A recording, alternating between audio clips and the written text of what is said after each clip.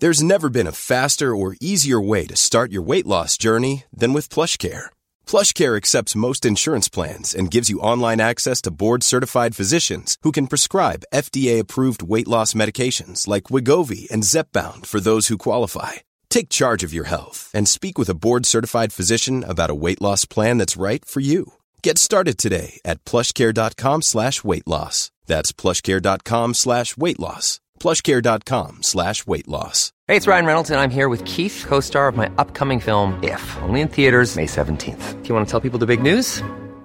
All right, I'll do it. Sign up now and you'll get unlimited for $15 a month and 6 months of Paramount Plus Essential Plan on us. MintMobile.com/switch. Upfront payment of $45 equivalent to $15 per month. Unlimited over 40 gigabytes per month. Face lower speeds. Videos at 480p. Active Mint customers by 531.24 get 6 months of Paramount Plus Essential Plan. Auto renews after 6 months. Offer ends May 31st, 2024. Separate Paramount Plus registration required. Terms and conditions apply if rated PG.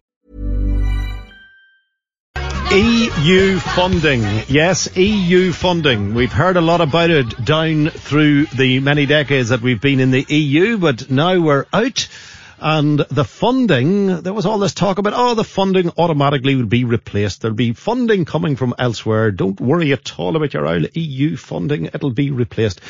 But apparently in some quarters we're 9 days away from EU funding ending, and there's difficulty around what is going to replace it. I want to speak to Sean Hanna, who is with the Now organisation, the Now Group. Sean, good morning. Good morning, Frank. How's it going? All is good, Sean. Maybe not so good with you if you're not sure what will happen when the EU funding ends in 9 days. Just explain the situation to us and also what Now do, Sean. Yeah, very precarious time for us at the moment. For the listeners who don't know who Now Group are, we are an organisation that supports people with learning difficulties, neurodiverse conditions, mainly autism, into paid employment. We've been in operation 21 years. Majority of that time we have been reliant on EU funding. So you've been relying on the EU funding, and this funding ends in less than a fortnight. So what are you going to do? 8 days and counting, to be honest.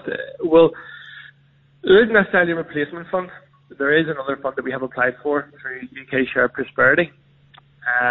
But to put in contrast, EU funded £54 million worth of programmes right across Northern Ireland previously.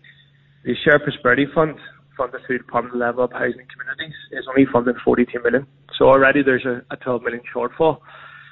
And you think about Northern Ireland compared to the rest of the UK, we have the highest rate of economic inactivity, we have the highest rate of disability employment gap. Yet at the minute there's a level of uncertainty for ourselves as an organisation, but many other disability organisations across the province. We have submitted an application, as I said. We submitted that on the 27th of January, and we're still waiting to find out. So, to be honest, Frank, we're sitting on a cliff edge as an organisation. Is this a direct consequence of Brexit? No other issue around it? Yes, direct consequence of Brexit. Absolutely. I mean, there is no replacement fund. This isn't a replacement fund. This is a separate fund. I think there is some confusion there that, Shared Prosperity will replace EU. It's not. It's a separate fund from the UK government. So departmental officials in Northern Ireland, there is no mandated replacement programme that we could apply for at present. And that, is the question that I have for, departmental ministers in Northern Ireland is, where is the funding for Department for Communities, Economy, Finance, who's supporting provision? As I said, two key agenda items for me is, Northern Ireland have the highest rate of economic inactivity and the highest disability employment gap, and that needs addressed urgently. But if you take away the work that what we're doing, we're supporting over 2,000 people a year. We're moved 200 people into paid employment this year. Next year, with big aspirations to move a minimum of 300 people into employment. You take away those types of organisations and interventions, where do our service users go? EU, the loss of EU funding in Northern Ireland is going to affect 17,000 service users across those projects. So where are we signposting people to? Because as I said, there's no mandated government programs, there's no government programs people can turn to. It's just going to put another strain on the resource of Northern Ireland government in terms of Department of Health, communities and economy. It really is worrying, especially when you consider we don't even have a government. No, exactly. As I said, a very precarious time for us.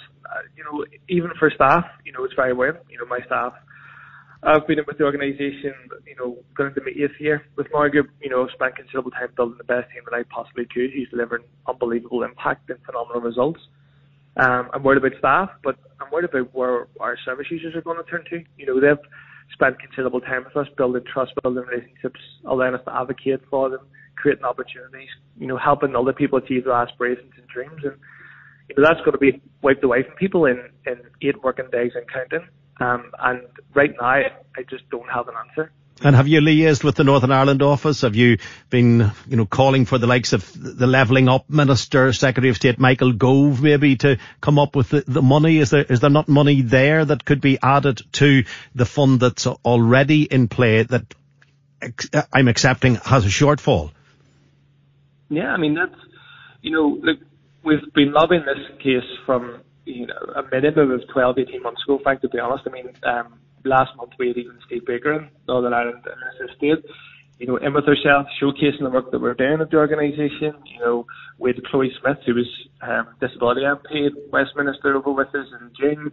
We have all political parties in Northern Ireland have been in the Now Group, on our social enterprise cafes, meetings. We have a fantastic CEO, Maeve Monaghan, fantastic board who've been lobbying quite heavily, but it just doesn't seem to be opening any doors or any change for ourselves. Well, that is seriously worrying at this present moment in time. Thank you for painting the picture for us. Thank you so much, Sean. But my goodness, I can understand why your staff and indeed those people who avail of the service will be concerned. Sean, thank you. Sean Hanna talking to us from the Now organisation.